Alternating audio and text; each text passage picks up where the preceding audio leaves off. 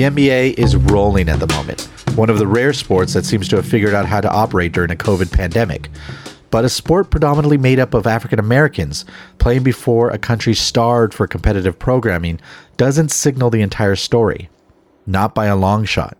Today we get to chat with Hall of Famer James Worthy, a Lakers legend whose iconic goggles and smooth finger rolls peppered the 80s and 90s with basketball success. You can see him now breaking down the Lakers as an analyst, puffing on a cigar in the glow of purple and gold victory. Worthy and I chat over a multitude of subjects. With the popularity of ESPN's The Last Dance, I had to ask him not only about Michael Jordan and that era's competition, but the stark differences between players from that era and the culture in the NBA today.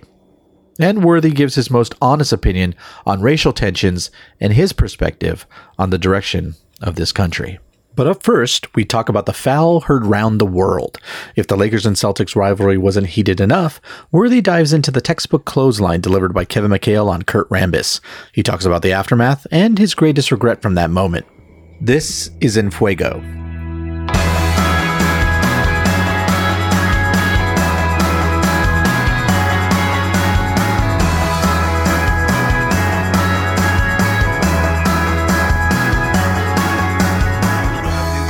To know the story and the history. The Lakers had never beaten the Celtics in the finals. I think the Celtics had beaten Jerry West and Elgin Baylor and Wilt Chamberlain and all those guys, Happy Harrison, all those guys like 7 times.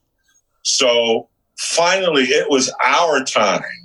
We had a new commissioner. Larry O'Brien had retired.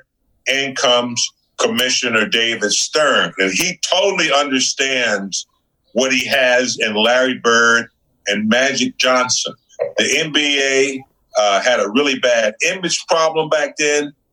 In comes a big television contract, CBS. So all of a sudden, the Lakers, who have this Showtime, unfamiliar style that no one wants to accept, versus Larry Bird, and the blue collar workers, the guys that put the hard hats on, so it all started in 1984 when we finally met them. First of all, we played the Celtics 4 times in preseason. That's how Commissioner Stern was trying to, conjure up this rivalry. And preseason is supposed to be like, kind of laid back. Well, those are some of the most intense games that I played in. And it was my second year in the league.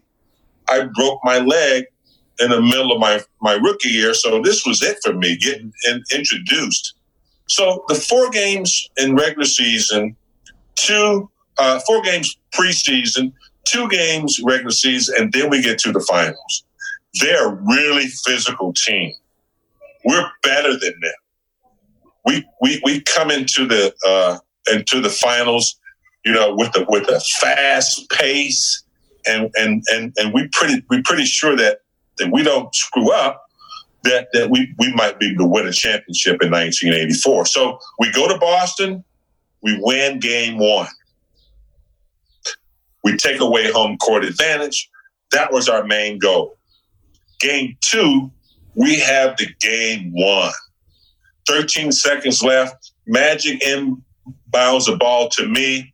I throw a cross-court pass to Gerald Henderson. He intercepts it, lays it up. Overtime. We lose in overtime. Game 2. We're still okay.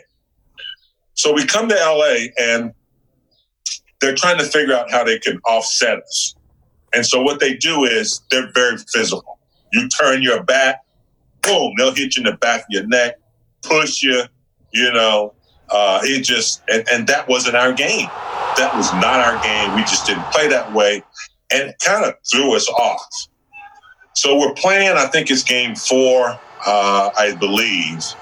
We're on a fast break, and Kurt Rambis is the leader. He gets the ball, goes up for a layup, and when you see the footage, you're going to go crazy because he just clotheslines him like a wrestler would do, coming off the top ropes, just right by the neck. No play on the ball, just right on the neck. Kurt goes down, and right away there's a lot of commotion going on. I'm a young kid in the playoffs, so Kurt's over there on the floor, and I'm kind of looking at Kevin McHale like, I can't believe you just did that.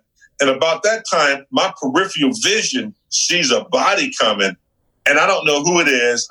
I'm in a crowd. I'm trying to protect myself. So I give a quick push, and it's Kurt Rambis that I push.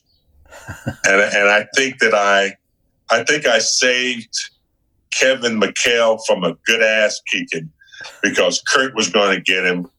And so I had to apologize for Kurt over the time. But nowadays, if you took somebody out of the air like that, you would be out for 2 games and fined about $200,000. Well, the only thing that happened on that play back then was a foul. I was going to say, that's something you could do back then. You could employ that as a weapon, being like, let's just be physical with these guys. Let's get them out of their game. That's something that is completely been taken out of the sport now, right? I mean, so back then, you're second-year player, really the first-year player. How was it, 6-7 years later with the Pistons? I mean, had you grown to accept that, no, sometimes you got to put people on their butt, you got to right? That became part of that become part of your arsenal too, correct? Yeah. I mean, by the time we had played the Celtics in 3 finals, we beat them 2 out of 3. When I heard the name Bad Boys, I just laughed. I was like, really? You're taking the name from a movie, I believe, and you're just going to make yourself Bad Boys. Well, they weren't any tougher than the Celtics. So it just never registered with me. I just kind of like, okay, if that's what you want to call yourselves, I don't think you're that tough. I don't think you're that physical. I mean, I've already played against, the Celtics. I'll tell you what. Mark Eaton, Karl Malone, and Thurl Bailey and the Utah Jazz, they were pretty physical. So I just like, what? How arrogant to call yourself Bad Boys. No championship yet. You got nothing under your belt. It worked against Jordan for a couple of years, so it didn't really faze me. I had some of my best games against the Bad Boys. I just kind of laughed it off. Like their thing was to try to intimidate you. And I was like, really? You're not doing a good job at it. Worthy went up against some of the most legendary defenders who ever played the game, but his fiercest opponent, one who mixed deft skill, unparalleled instincts with, well, enigmatic tactics, was none other than Dennis Rodman. Rodman was my biggest competitor. He was there mid-'80s through all my games with the Pistons. And so they never tried the Jordan rules with us. The beginning of the game with the Pistons, I had a 3-headed monster. First it was Rick Mahorn. Rick Mahorn was a wide body. You couldn't go around him, and he was really good at being physical. So I had to have one game for him. Next, I had John Salley.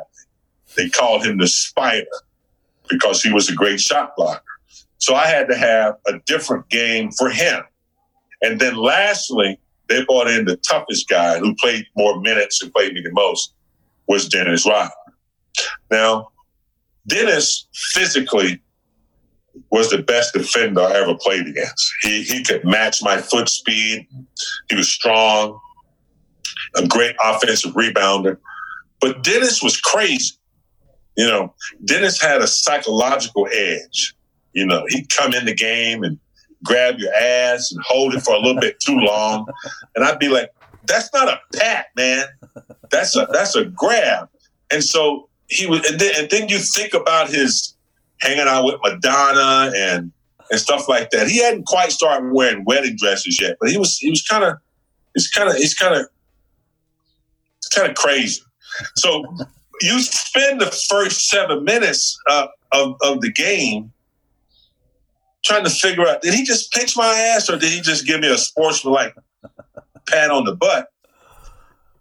And the next thing you know, he's got 15 rebounds because you're like weirded out. So Rodman was not only a great player, he had the psychological games he would play on you. And you had to be really mentally tough to overcome that because physically he was just hard to deal with. And you really had to block out all the crazy stuff too. The NBA in 2020 is fast-paced, high-scoring, and prone to a bevy of beautiful three-pointers raining down for 48 minutes. It's also a softer, gentler, more sophisticated version than the WWE lariat-to-the-neck version Worthy played in. A lack of hand-checking and an outside-first mentality means the game is, well, it's softer, cozier. It's like a sweater right out of the dryer. It's comfy, but there's nothing dangerous about it. And the players nowadays, I mean, you would consider them soft compared to what you guys had to go through, right? You know, I think I can't say that the players are individually soft. The league has softened them up a little bit. You know, because when I first started playing, I started watching Oscar Robertson and back then Lou Alcindor before Kareem and guys like that. And you could play good, hard defense. You know, you could use your arm as long as you didn't extend it. If somebody came in that paint, you could check them. I mean, you could check them like you were blocking them in football. It was physical. And there was the time there was no layups at all. You weren't getting any free layups. Hard fouls were common. What was hard fouls back then are you dismissed for a couple games and a big fine. Mm-hmm. So I contribute that to, Kareem Abdul-Jabbar had 4 years under John Wooden. Okay. Jamal Wilkes, 4 years under John Wooden. Michael Jordan and I had 3 years under Dean Smith. Mm-hmm. So we got the science and the theory of the game. We got the drill work. Every day before practice, we were doing drills. And, you played about 32, 40 games. Nowadays, so when you got into the league, you were fundamentally sound. You knew how to play. Now, kids don't get that. 1 year college, they're not trying to learn nothing. Mm-hmm. They want their tattoos. They want to look good, lift weights, get their earrings, and they want social media. And all of a sudden, they're number one draft picks. They don't get that. So when they get to the league, I think the league has had to soften it up a little bit. I remember they moved the three-point line in a little bit one time. Can't touch anybody anymore. Hand checking and all that stuff is part of the game. That's part of the game. So I'm not taking anything away from a guy like Harden who gets to waltz down the lane untouched. If you breathe on it, they call a foul. He would have been a decent player back in my time, but he would have felt the pain. Mm-hmm. You see what I'm saying? So it's different. I think the league has softened it up a little bit. A lot of threes, so you don't see that. You don't see that action down in the paint like you used to. It used to start inside out. Mm-hmm. You throw it in the Kareem, you have to double. Therefore, someone's open. You throw it in the Magic on a small guard, you got to double. Mm-hmm. You throw it down to Worthy, you got to double. So you go in, you go out. You got Byron Scott shots. You got your perimeter shots. That's how Steve Kerr hit that big shot when he was playing with Michael in Chicago. Because Michael knew when he went down there and collapsed the defense, somebody was going to be open.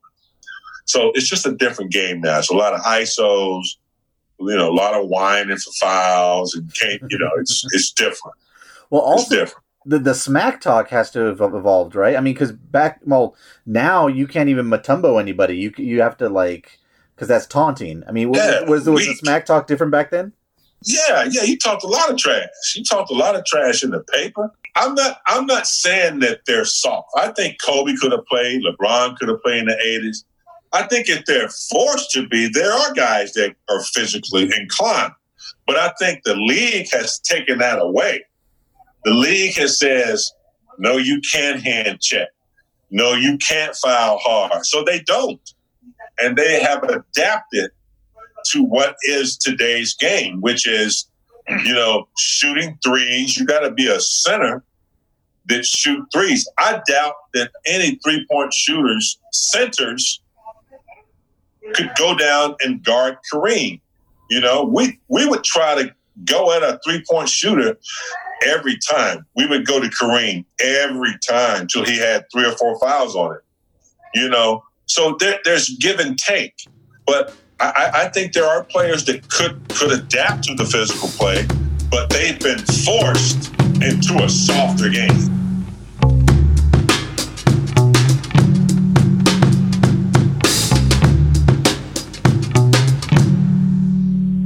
The Houston Rockets' PJ Tucker is a shoe guy. Well, that's an understatement. Halfway through the 2018-2019 season, he had already worn about 70 shoes. That's a value of about $100,000. For his time in the Orlando bubble, he brought with him 91 pairs of sneakers. The shoe game is different now. Sneakers are lighter, more comfortable, and easier to wear right out of the box. Back in Worthy's day, they were likely to leave bloody stumps where your feet once were. It's fascinating to me that these Laker legends, you had one jersey. And everyone's like, go back to the old colors, go back to the old colors. I mean, it might have been faded colors from now that I understand it. Yeah, I'm telling you, you'll be able to find some footage where there'll be two-tone. There'll be a lavender jersey with a purple pants.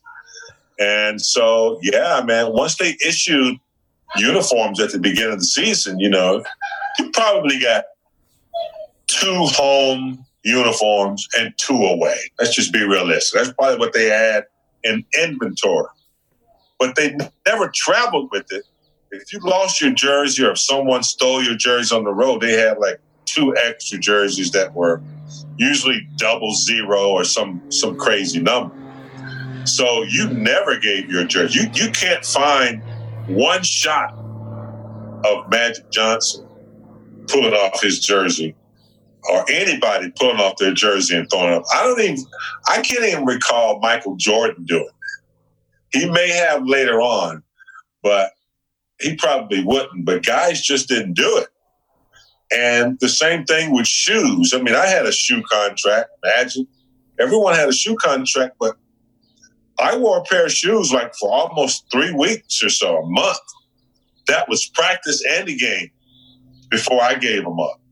So you wanted to break them in, get used to them. You didn't want to be wearing a new pair of shoes every game. Now they switch them up every quarter, it seems like. Well, that's and they don't match. The colors don't match.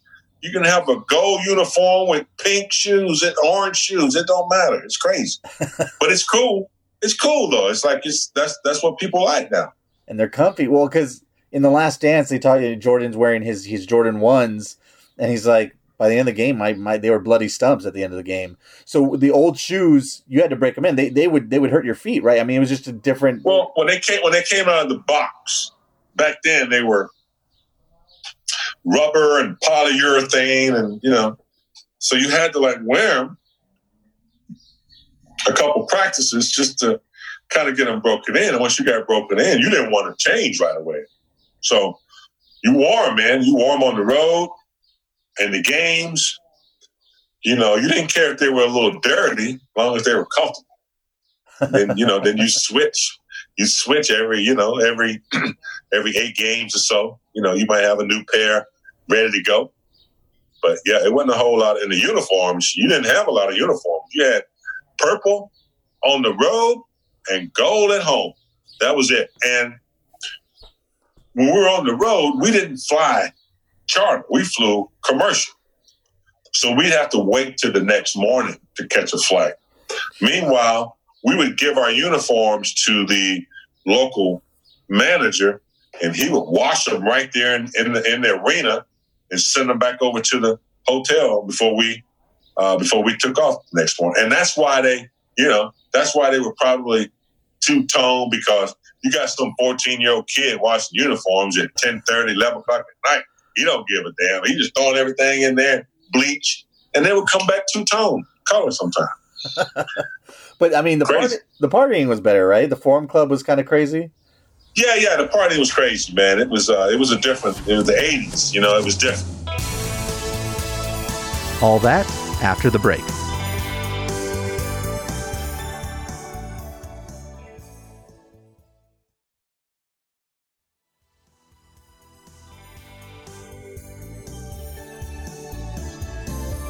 Ah, the 80s, when the music was pop synth and the world smelled of hairspray. There was no internet, no social media, and no way anyone could take a compromising video of you when you were letting loose at the iconic Forum Club after the game. In a word, it was epic. There was no social media, thank God. So yeah, the Forum, like I had a couple of buddies of mine that worked in Atlanta. They worked for an airline. So I would get them tickets to the Forum to a game. So they would leave Atlanta in time enough to get to the game with the 3-hour time difference. Right. So they would get to the game, and I knew where their seats were. So I would look, and I would be like, where's my friend Doug? And I would never see him. And I would think, damn, he didn't make it. Then I found out they had no interest in being down in the bowl in the game. They watched the game in the Forum Club, and they got great seats because after the game, that's where all the action was in the city of Los Angeles. You wouldn't even go to the Playboy Mansion. You go to the Forum Club first. Guys, you guys are losing me. What the fuck was the Forum Club? The best party the Forum in LA. The Forum Club was a club inside the Forum, and it was a bar / Dr. Bus had a little section in the back where it was like Dr. Bus had his own Playboy. He had like a lot of women, and there were a lot of women that came to the Forum Club. I mean, for a Laker game, the Forum Club, anybody you wanted to see was in there. And so my friends never went to see the game. They just stayed in the Forum Club and waited till after the game. There's a lot of action in there, a lot of celebrities. Forum Club, you walk in, dog. That's it. Was it anybody could get in? You go in there, you might see a couple pimps. You might see a couple drug dealers. You might see anybody. There was no segregation. It was like you got in, you got in. So that's what I loved about the Forum, man. But it was the place to be for about 45 minutes to an hour after the game. And I never got to go before a game, but I would imagine it was hot, man. It was a hot spot. So that's all I'm saying. After a game, you were just showering. Like, let me get over there. Shower? Nah, you just rush up there, man. Nah. Yeah. I mean, you wanted to go up. You have a beer. Dr. Bus was holding court, in his corner. He'd love for you to come over and say hello. So, yeah, it was a place to go meet Lou Gossett, Walter Matthau. You might run into anybody up there, man. It was a cool spot. And then just tons and tons and tons of ladies. It was just crazy. Yeah. No social media. It's awesome. Nobody tweeting like, oh, yeah. Nobody taking photos or nothing. I didn't have to worry about seeing yourself on Twitter the next morning. It was cool, man. Dude, imagine. It's insane, man, how, now privacy is like a whole... privacy is a pandemic. And nobody wants it. Nobody wants privacy. Everybody puts their shit out there, Here I am doing this TikTok. Here I am with this girl. Here's my sex tape. Check me out. They don't want privacy. They don't want privacy. They want, they want exposure.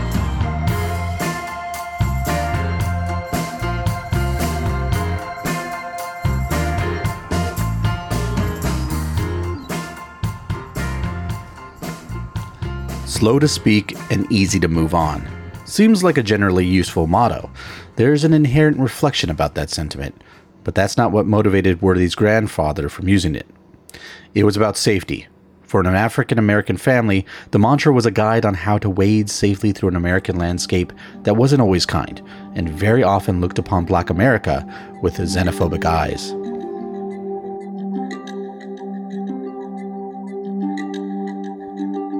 Diversity can be seen on nearly every field, pitch, and court in professional sports.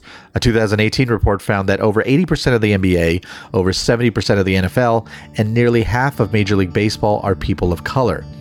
For Worthy, a black man from North Carolina, basketball was an unbelievable opportunity.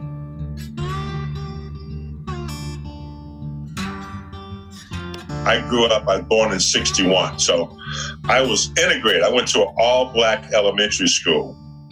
Okay, Howland Elementary. And then in third grade, they integrated schools. Oh, okay. Shit. Okay. So my brothers, who were a little bit older than me, the first year, they took all the athletes. Okay? They took the football players, the basketball players, baseball players. They took all the athletes first. It was like a 2-year thing. These are my brothers. So that all-white school the next year went on to have some of their winningest percentages in sports and put them on top of the world in sports. Second year, they took some more students, not everybody.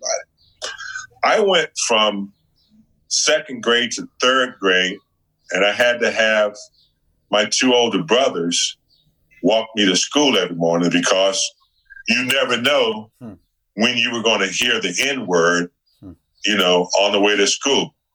Nigga, where you going? You're on the wrong side of the tracks. There were some schools we would go to that were, up in the mountains, and some of those rednecks didn't mind letting you know how they felt.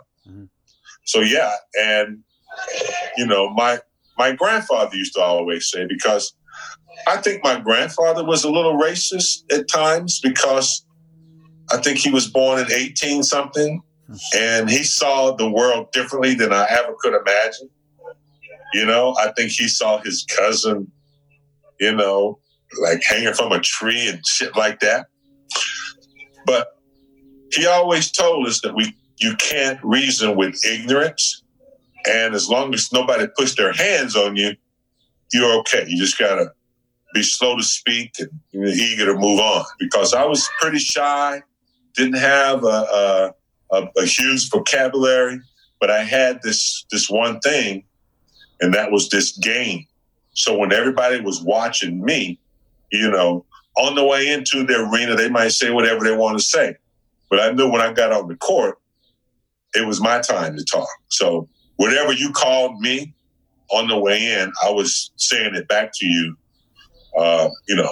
during that game. So I used basketball as a means to combat racism, if you will.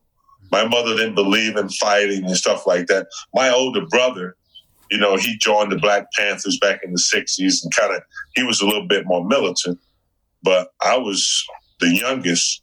My brothers were 8 and 9 years older than me, so I didn't get to see a lot of stuff that they did, but I do remember growing up having to deal with stupidity and ignorance. And I know some people like to think that we're in a kind of post-racial society, but it's completely, like you said, you could be black and shot for being pulled over, basically. And we're not at that point. You could be a LeBron James, you could be a James Worthy and get by. But, if you don't have that, rapport about you, then it's a completely different world still. Yeah. I mean, it's sad that we have to educate our children. African Americans and Latinos have to educate on children on what to do when dealing with the cops. From my perspective, it went from whatever Jim Crow was providing in the South to a huge prison system. 3 strike laws. What is that all about? White powder versus crack. One person does, 2 people do the same crime, identical crime. One guy gets 3 years, the other guy gets 25.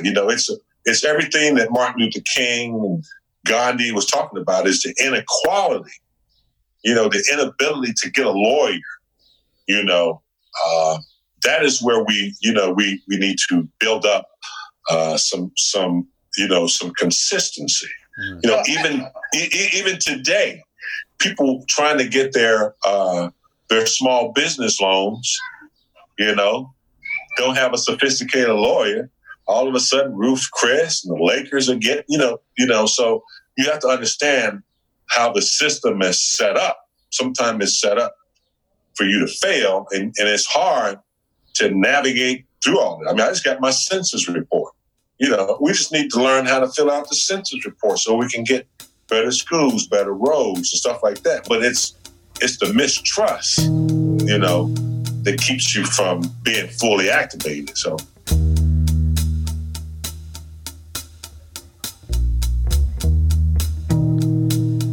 If you were born in Los Angeles during the 80s and 90s, you were stamped the Dodgers and Lakers logo on your birth certificate. As for the NFL, the majority of Latinos found themselves born into Raider fervor. Thankfully, I was raised in the more sophisticated sensibilities of a Rams household.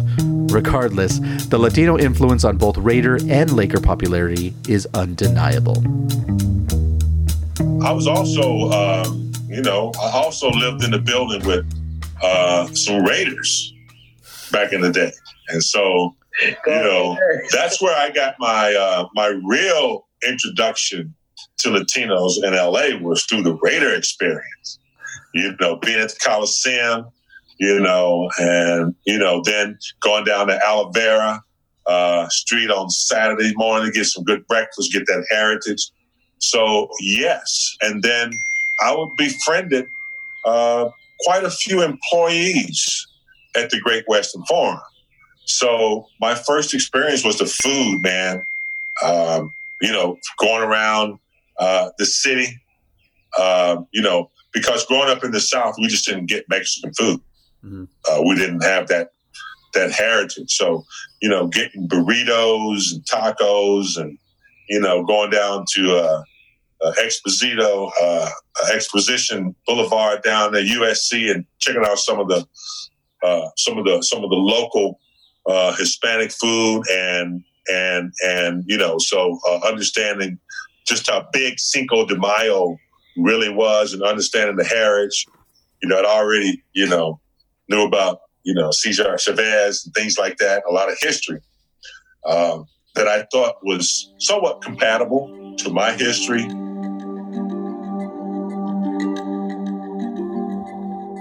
After our initial discussion earlier this summer, Worthy and I spoke again when the pain over the tragic death of George Floyd was still very much new. At the time, many of us were still processing the senseless death. Athletes like Drew Brees re-examined their own previous opinions on issues such as athletes taking a knee during the national anthem. Worthy and I spoke on June 4th about this and some other rather moving subjects. All that after the break.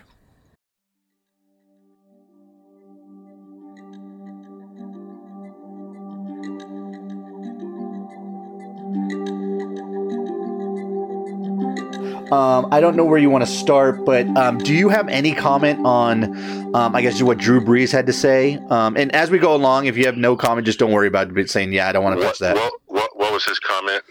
His was specifically, I don't want to stick up for anyone that disrespects the flag. Basically, taking what Colin Kaepernick had done and, Well, only thing I have to say that is sometimes people don't understand the country and the history in which they live in. They don't understand systemic racism. They've never been, brutalized by the police. I'm not saying that white has privilege, but I don't think he really understands that this has never been about the flag. This has never been about the fucking flag. This has been about what we've experienced with the I Can't Breathe campaign. And, the guy can't jog, in his own neighborhood. It's not about the flag. So I think it's irresponsible to not know the subject at hand before you go making comments like that. I don't know where he gets the idea that it was ever about the flag. So I don't get it. I don't get his comment at all. I wish he would take time to really research the subject and know, the history of this country and why things are the way they are. It has nothing to do with the flag. And then kind of, you gave us a really good quote earlier about, slow to speak and eager to move on. And I know that's something that's, for safety reasons for African Americans and people of color. Is now the time to kind of change that idea, or is that still something? I mean, I guess speak to that a little bit. Well, I think people have to realize that African Americans has been telling the truth all these years. Now that video is available, we see what's been happening for years and years and years since I've been born. So I think now is the time. I think it's more diverse. White people understand it more so than someone like Drew Brees. Either you want to understand it or you don't. So people who make reference to the flag don't really want to understand it. What do you see as the difference between 92, kind of the riots that were going on, and 2020, not just the looting and the riots that were going, but also the ongoing daily peaceful protests that are still occurring? Yeah, I think the looting and the riot, breaking of property, I'm 100,000% against that. That's not who we are as protesters. But like I said, I think we see more people getting educated, after they see Trayvon Martin, after they seen, Lloyd jogging, the gentleman jogging, after they seen, the young lady getting shot 8 times in her own apartment, after they've seen a Dallas cop going in the wrong apartment killing somebody, after we've seen a guy trying to sell cigarettes, which may be illegal, but not worth his death.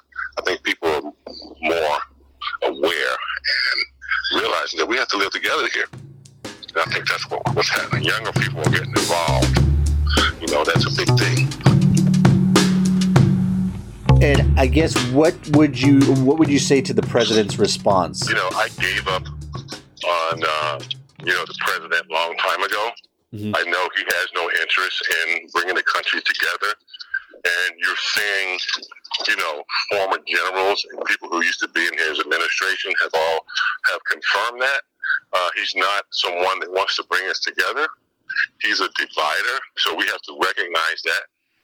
And we have to get out and push the vote. I know that's an old story, but we really have to organize and get people involved in the election, local level and national level. So the president, gets a big middle finger from me because that's what he's giving to America. He's trying to destroy America with division and racism, and he's making it clear right in front of our faces. So we have to get out and vote. We have to organize. Our young people have to organize, and that's the key. And we have to recognize the history of this country. The native Indians, this is their land, that was taken from them. The Trail of Tears, putting them on reservations. Then they invoke slavery to build the country. And then after, Abraham Lincoln freed the slaves, in came Jim Crow. And recently, we got things like the prison system, 3-strike law, things of that nature. We see it plain as day. Dylan Roof goes into a church and shoots up people, and they take them to Burger King. Any other person, of color, they get thrown down and beat down before they even ask for ID. So we have to organize against this. It's been way too long. And now is the time. And I guess my next question is, George Floyd, what were your thoughts when you saw that video? And what are your thoughts and feelings as you see daily peaceful protests unfolding? Yeah. When I saw the video of George Floyd, I cried. My grandfather was born in late 1800s, 1900s. He used to tell me stories about how he had seen lynchings before. And so when I saw that, it reminded me of, Rodney King. It reminded me of the gentleman who was trying to sell cigarettes in Staten Island. And it reminds me of all the false accusations of, a football star in Georgia gets accused of rape. And and he spends, 14 years in prisons, and then the girl says he didn't do it. I think about that. I think about Emmett Till, whose mother had an open casket so they could see, and it has not stopped. This is nothing new. It's just that the only thing that's new is the video on our cameras. We're capturing what they've been doing. I've been pulled over in my life early in my 20s disrespectfully, and so it hurts to see a lynching live with bystanders who understand what death is all about. Watch a young man breathe, and the ambulance ended up being his hearse.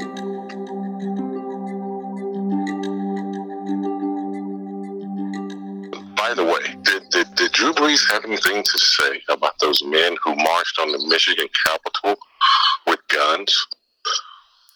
I don't know. I saw that snippet, and I haven't seen the full. So that's what I'm just saying. But what he needs to realize, if that would have been a bunch of black men, it would have been a fucking kill out. It would have been different. Mm-hmm. He doesn't get that. So the peaceful protest, I'm all for. I hope that they promote voting, register to vote during that time. But the peaceful protests are awesome. They've worked historically.